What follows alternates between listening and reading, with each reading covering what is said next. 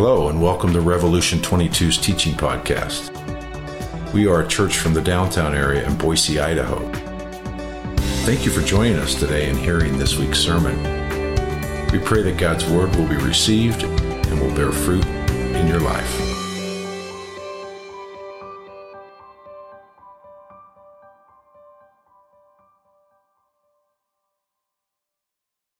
Amen. You can have a seat. It's good to see everyone. Thank you for being here this Sunday morning. I just want to start this week by just thanking everyone last week who heeded our practical application of allowing elders to pray for you, allowing others to pray with you, and to see if God might not want you to be suffering through whatever you are suffering with in the moment. It's very encouraging to me. I know it's encouraging to others. And I just want to encourage you that if you ever need prayer, that's one of the things we get to do with each other because we're gathering, because we're with one another. It's a prime time to get with others and pray. We have a prayer room if you ever want to do that. And we have volunteers who would love to pray with you, to seek God with you and on your behalf. So even today, I want to encourage you, if that would be a blessing to you, to feel free to utilize some of the time this morning for that. It's one of our real practical ways that we don't always have to do it with elders, that if we do what James says here, which is therefore confess your sins to one another and pray for one another that you may be healed. Find that might be a regular rhythm in your life of praying for God's hand at work in your life. This week is the second of two concluding thoughts that James gives us here at the very end of his letter. And we all have this experience where conclusions feel like it can kind of make or break things, right? Whether it's a movie trilogy that you've been waiting for, or 12 or 15 Marvel movies you were waiting for to see how that was going to end, right? We can get to the conclusion and it can make people feel excited about how it ended or let down. The same thing happens in books. In fact, I love how books and a good writer can use their words to draw you back and summarize the beauty of what they've done throughout the entire story. So for instance, here's some of my favorite endings, and fair warning, if you are reading through the Chronicles of Narnia or your children are, I'm about to ruin the ending here in just a minute, so plug your ears, okay? First, it is a far, far better thing that I do than I ever have done. It is a far, far better rest that I go to than I have ever known. From A Tale in Two Cities by Charles Dickens. Or, it is not often that someone comes along who is a true friend and a good writer. Charlotte was both. From Charlotte's Web. I read that to third graders when I was a teacher. But wherever they go and whatever happens to them on the way, in that enchanted place on the top of the forest, a little boy and his bear will always be playing, from the original Winnie the Pooh, right? Or this one from the last of the Chronicles of Narnia. You do not yet look so happy as I mean you to be, said Aslan. Lucy said, we're so afraid of being sent away, Aslan, and you have sent us back into our own world so often. No fear of that, said Aslan. Have you not guessed? Their hearts leaped and a wild hope rose within them. There was a real railway accident, said Aslan softly. Your father and mother and all of you are, as you used to call it in the Shadowlands, dead. The term is over. The holidays have begun. The dream is ended. This is the morning. And as he spoke, he no longer looked to them like a lion. But the things that began to happen after that were so great and beautiful that I cannot write them. And for us, this is the end of all the stories, and we can most truly say that they all lived happily ever after. But for them, it was only the beginning of the real story. All of their life in this world and all of their adventures in Narnia had only been the cover and the title page. Now, at least, they were beginning chapter 1 of the great story which no one on earth has read, which goes on forever, in which every chapter is better than the one before. Or as our scripture ends, Kelsey. He who testifies to these things says, surely I'm coming soon. Amen. Come, Lord Jesus. The grace of the Lord Jesus be with all. Amen. Right, so we come to this section of James this morning, and here's what James says. He says, my brothers and sisters, if anyone among you wanders from the truth and someone brings him back, let him know that whoever brings back a sinner from his wandering will save his soul from death and will cover a multitude of sins. Your first thought might not be to put this amongst the literary elites and an amazing ending. Throughout James, we've seen how he does this really differently than we would expect. Last week we had the prayer section of the end of his letter, and he uses that moment to encourage us to pray that the Lord might have something different than suffering for us. And in fact, We've seen that throughout his writings of this letter. This section of all sections makes many scholars wonder, is James like recycling a sermon that he's given before? Because this isn't a normal letter ending. Is he trying to be almost sermonic for those he's writing to? And you might be sitting there going, oh, that could maybe make sense. I mean, James, he's been coming to topics and going around and around in circles and kind of doing it again and again. I've been in sermons like that maybe once or twice in my life. Maybe here. We have noticed before, though, that he's been commanding people a lot, right? James uses commands in his letter more than any other New Testament letter. And here he takes this kind of proverbial platitude, kind of a lofty saying at the very end here to refocus us back on, I think, his heart, and in fact, the greatest ending. That's why I think James has such a wonderful ending. You see, we could stop and probably just take this and take it as like one more data point in the process of James, as how it can help us and grow us.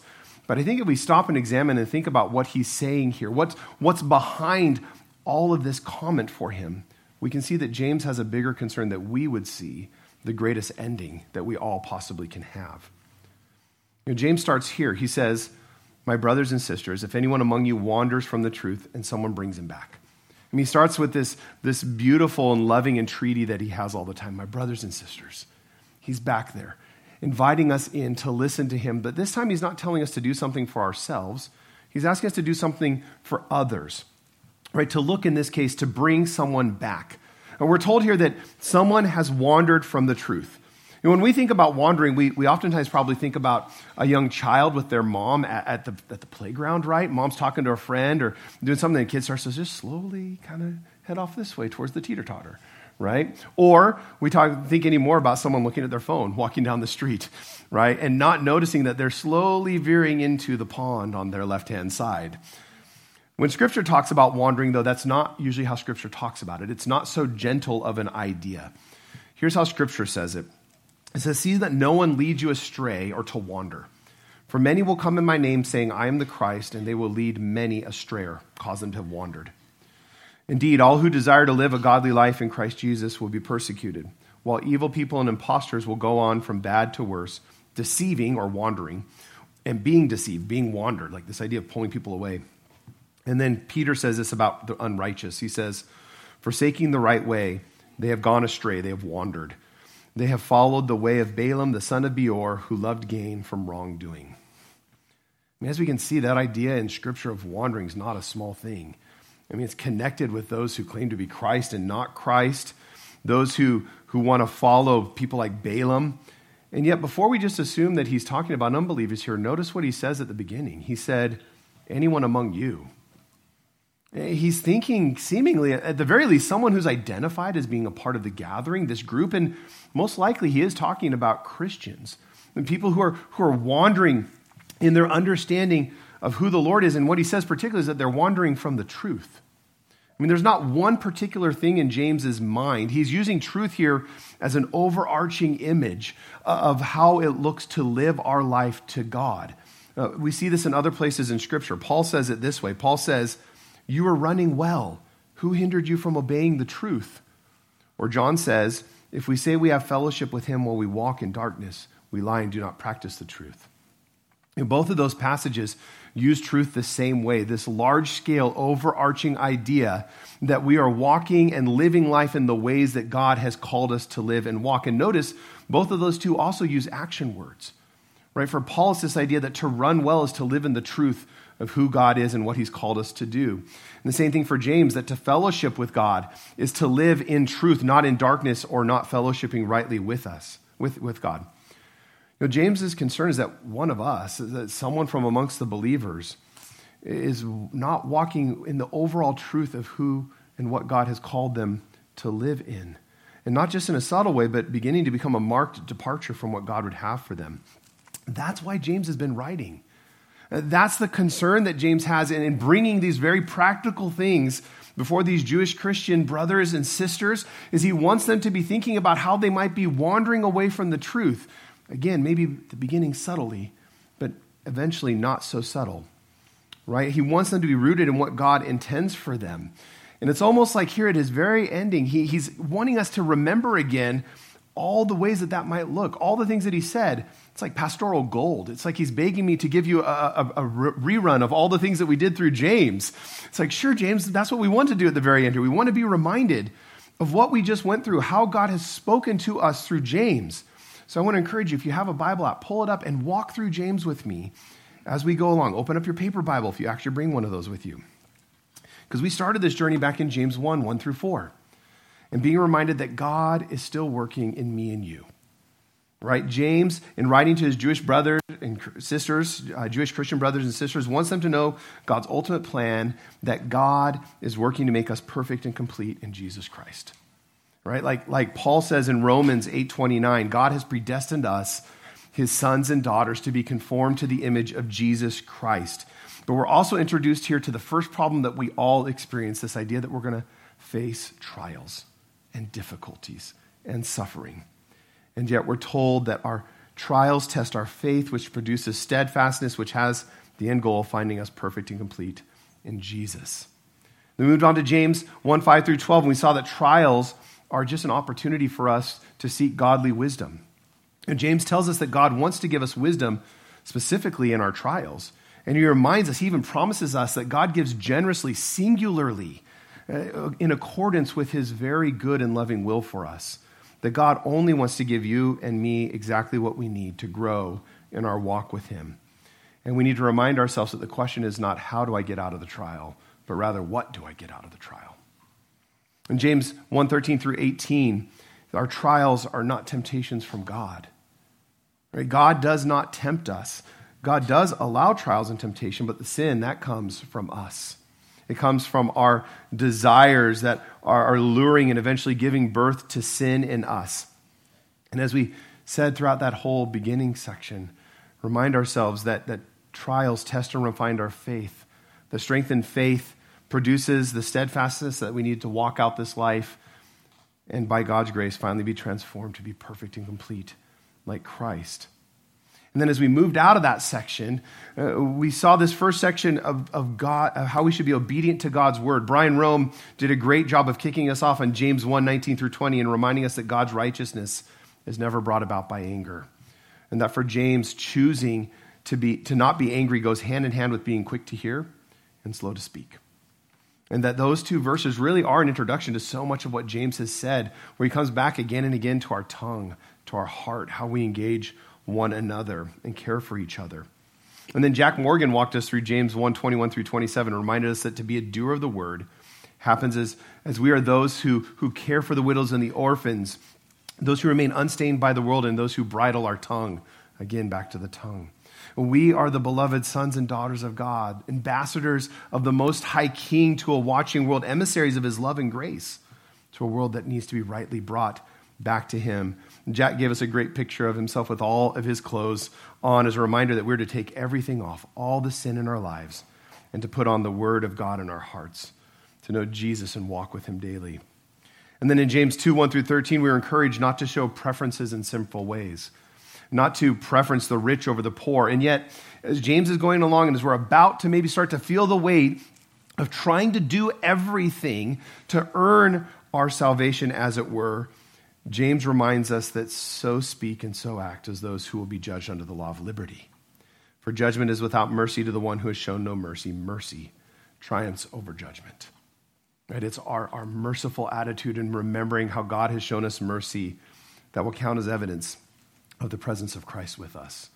And as we quoted and reminded ourselves, you can tell who has received mercy from God by the way they show mercy to others.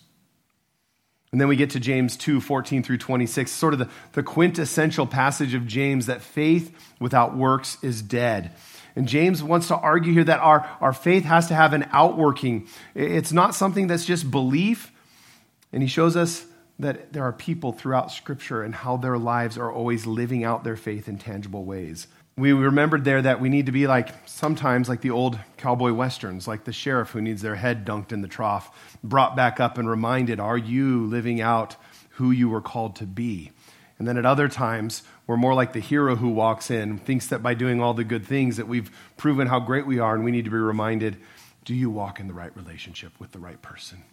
Are you a beloved son and daughter of God? James continues to push into us that this is mostly about an identity issue in our life. And then in James 3:1 through 12, James turns from that idea about being obedient to how do we pursue peace with one another. His first example is that we need to tame our tongues. Now, we often underestimate the power of our tongue. We forget that it is small but dangerous, like a horse, a ship, or a fire. And like a fire, it can be dangerous and even deadly. Outside of God, we can't tame it. It's often duplicitous, not like our singular God. This is not what it would look like to be perfect and complete in Christ Jesus, to act that way. Take a breath, that's halfway. Okay, keep going. James 3:13 through 4:3 talks about practical application and quarreling, how it abounds, and that our disunity is when we have non-theological, non-moral disagreements, which happens so often. Quarrels are because of our selfish desires ruling us, desires of selfish ambition and jealousy. We often don't have what we need in quarrels because we don't ask God for the wisdom that he wants to give us. Instead, we seek earthly wisdom, even demonic wisdom. Selfishness and jealousy are not true wisdom. It's false wisdom that produces works of disorder and every evil practice. True wisdom is from God, and it's pure and found in humility. It produces works that are peaceable, gentle, open to reason, full of mercy and good fruits, impartial and sincere. And here we're to ask not, am I right, but how can I act rightly, even in my quarrels? Brent Angelos was lucky enough to get back in the saddle and to remind us that we are adulterous people so often. And even in that hard comment, it can be an encouragement of a reminder of the beautiful relationship that means we must have with God. We are his beloved ones. He has bought us at great cost through the cross and his very son's life. God came after us, and he still comes after us even today in our sin. He calls us back into his beautiful relationship where we call him this very intimate phrase of a beloved husband and not the distant phrase of my master. He loves us. He cares for us. He woos us into relationship through his Spirit. In James 4:11 through 12, we saw things about slandering and evil words, where James's primary concern is not just speaking unkind words to one another in general, but how we can label someone, judge them even down to their very core, to put a stamp on them about their ultimate value. And we're reminded that it's okay to acknowledge that we have disagreements. It's even okay to move on from one another in those disagreements, but that it's imperative to have grace in our disagreements. Slander and judgment ultimately are our attempt to usurp God in his role as judge and to judge others in his place. James 4:13 through 17 made me think of the phrase, man plans but God laughs. It's the beginning of a section on godly perspective and how God's perspective is so different than how we oftentimes think. James reminds us here in 4:13 through 17 of whether it's the when, the where, the how, the why, or the goal, that God is ultimately in charge. That we should be the ones that can say, if it is God's will, then we will do this or that. And he reminds us that we're just a vapor. We're a mist. And if our heart is to see the Lord work in our lives, that we want to see God do whatever he would see as best. Whether it's for me, my failed plans and thoughts of business and work after my marriage and honeymoon, or for Brent and Jen Angelo stepping down from full-time ministry, we all want to submit to God and be able to be found in his will. And then James 5:1 through 6 starts with money and gold, fine clothing, and how it's all temporary. It will all go away. And yet, more damning, more condemning to us is when we pile up our riches and they rot in these, the last days. And James is trying to remind us that this is the last days, that we are in the days of the Great Commission, this moment where we are to take the gospel throughout the entire world. And he asks us to do that with all the means that we have. We don't want to have said to us, you've laid up treasure in the last days. And that's a real concern for me and you, those who are relatively rich compared to most this world. God has asked us to share the gospel and use all that we have for that sake, whether it's in our home, in our cities, in our workplace, and across the globe. And again, in James 5:7 through 11, Brent did a great job in reminding us that James is calling us to have patience and the right attitude. But it's not just any patience, rather it was, do not grumble against one another, brothers, so that you may not be judged. Behold, the judge is standing at the door. We stand in this moment realizing how close the end times is. It's not a time to hold grudges against one another, but trust the Lord who is coming to judge in mercy. In James 5:12, we are told that above all, we are to make our yes and our no our no. And James makes this an identity statement where yes and no are as much about our identity as they're about making oaths and breaking them. If we're true to our identity, we shouldn't need to make an oath at all. A simple yes or no would be true and consistent to who we are as much as it is to who the Lord is and how he's promised to love us by his Holy Spirit. The question was, can I, by God's grace, say yes to this beautiful call in our life and his gracious identity for us? And can we say no to brokenness and sin by the same grace and mercy? And just this last week, we talked about how through prayer, James is saying that God doesn't always want us to have to be in suffering, that we should ask, we should pray, we should invite others in, particularly elders, that we believe that miracles can happen, that we believe that God surely one day will come again and his kingdom will break through in all the miraculous and glorious ways you could ever imagine, changing our very existence in an instant. And we can pray that he might give us glimpses of that today, that it might happen in small ways through personal healing, spiritual or even physical. We believe that we should confess our sins and that we might make sure that our suffering is not a brokenness connected to unrepentant sin in our life. And we see throughout that whole movement things like trial and temptations, angers and slow speech, loose tongues, quarrels, and overall, James's encouragement is again and again to come back to our identity of who we are in Christ Jesus, that we are beloved sons and daughters, that God has drawn us to himself at great cost. You'll find our real identity there. Desire to see God make us perfect and complete in all ways, whether it's through our words to one another, our loving actions, or our submission to God, our faith, that our faith would have tangible outworkings in our day-to-day life as we pray that God makes us consistent with his singular and good ways. That's what James is thinking about when he says that we might wander, that we might no longer be walking in that reality of our identity. And he has a fear, he has a worry. It's this: let him know that whoever brings a sinner back from his wandering will save his soul from death and will cover a multitude of sins. As James is thinking about this wandering, he sees it in the biggest possible picture at first, this idea that everyone is wandering. All are going away, and it's a very real problem that we're headed for death. Not a metaphorical death, a very real, physical, and spiritual death. You know, it's clear from this context when he says you'll save his soul, that we're helping to save this other person who's wandered in those ways. In this sense, he's thinking about wandering not just as a child going over to the teeter-totter, but as one stepping in front of a UPS truck that needs to be pulled back, right? Or the person where this has really happened looking at their phone and steps off the edge of the Grand Canyon. He's saying it's that big of a deal, but it also can happen in a smaller sense. And it's this second phrase that we should kind of look at and wonder. He says that it will cover a multitude of sins. It's this weird kind of proverbial platitude at the very end here. And it's grammatically not really connected well to the rest of the sentence. Maybe it was something that they said to each other all the time, that it will cover over many sins. We have some places where Proverbs 10 says something like that. Hatred stirs up strife, but love covers all offenses. But James seems to be thinking about something bigger now. This idea that, of course, the person who's being saved and pulled back, of course, their hope is that their sins will be covered. And it might sound strange to our ears, but could it also be that this is part of the process for us as well? Right? The part of it would be that our sins would be covered in engaging this message, in engaging this reality. And look what Scripture says here. Ezekiel 3:21. But if you warn the righteous person not to sin, and he does not sin, he will surely live, because he took warning, and you will have delivered your soul. Paul says to Timothy, keep a close watch on yourself and on the teaching.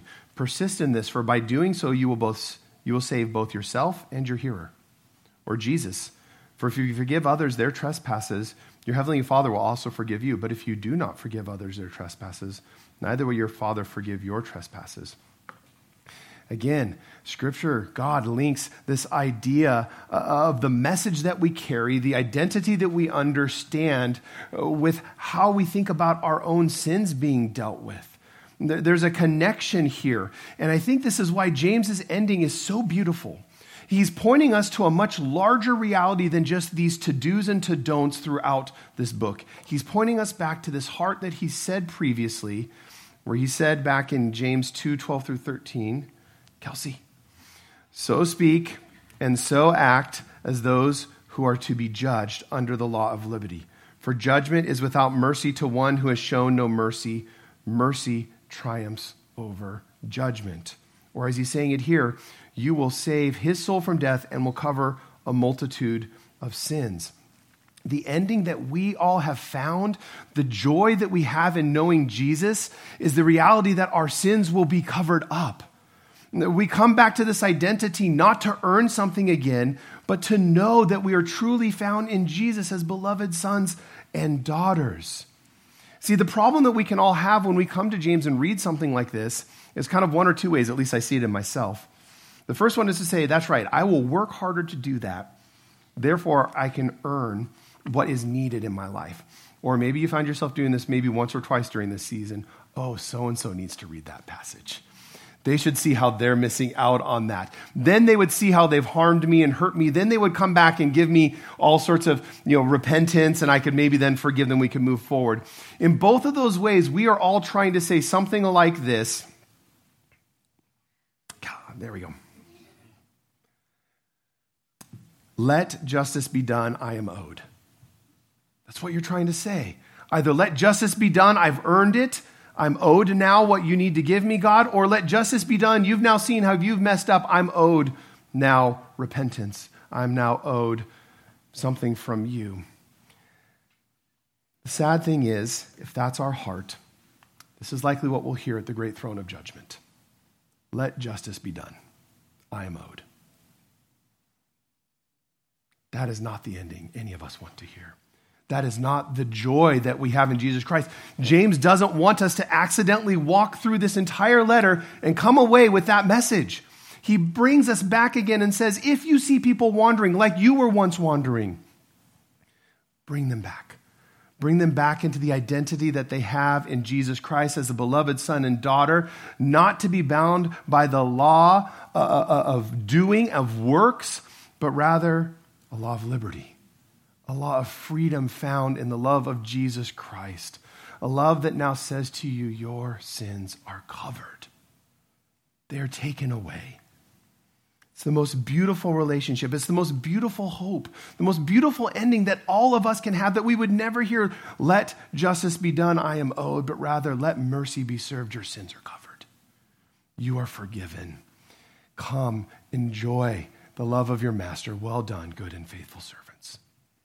That's what we desire so much. We want to live this heart, to so speak, to so act as those who are to be judged under the law of liberty. We want to say that for judgment is without mercy to the one who's shown no mercy. Mercy triumphs over judgment. We pursue those who are wandering, whether it's in the greatest possible way as wandering away from their God into an eternity of hell, or as those who are beginning to walk away slowly from the beauty and the joy of walking daily as a beloved son and daughter, knowing that God's love is not to be earned, but rather simply enjoyed and walked out daily. That is the ending that we pray for ourselves, and that's the ending that James is pointing us towards. It's what we want for our friends and family. Would you pray with me? Lord God, we thank you that that is the truth. Lord God, that in Jesus Christ we can find that our sins are covered, that we've been pulled back and saved from death. Lord God, that letters like James, letters like Paul wrote, letters like John, even what Jesus said, the heart behind it all was that we would come and know that we are saved. Through the blood of Jesus Christ, through his resurrection in power, we now are your sons and daughters. Lord God, thank you that that is sure for us, that we don't have to worry about that. We don't have to work to make that happen. And Lord God, would that be the message that we carry? That when we talk about what it looks like to be a son or daughter of God, when we talk about missing the mark, it's not to try to encourage someone to try harder or do more, but to come back and rest in the work that you've done, to rest in the reality of who we are in you, in Jesus Christ. It's in his name I pray, amen. As we come to communion together, I would just invite you to pray for one of two things. Maybe you're coming for the first time and you need to put your hope in that. Maybe you're wandering. You do not yet know Jesus Christ. Come and find in him the one who calls you beloved, who calls you my son or daughter. But for the rest of us, you might be coming today in one of two places. You might be coming and be thinking about how you are wandering. And come before the Lord and admit that to him, where you might not be accepting who you are as a beloved son and daughter, the lies that you've believed. Trust him with your life in that way. And maybe you're thinking about someone else you know who's wandering. Pray for them this morning. Pray how God might want you to pursue them. Would he want you to be used to pull them out of front of that truck, as it were, out of that canyon, to be a part of his process of saving a soul and covering for them a multitude of sins. So we'll hold the elements, we'll take them together at the end of this song. Just invite you to do that with me.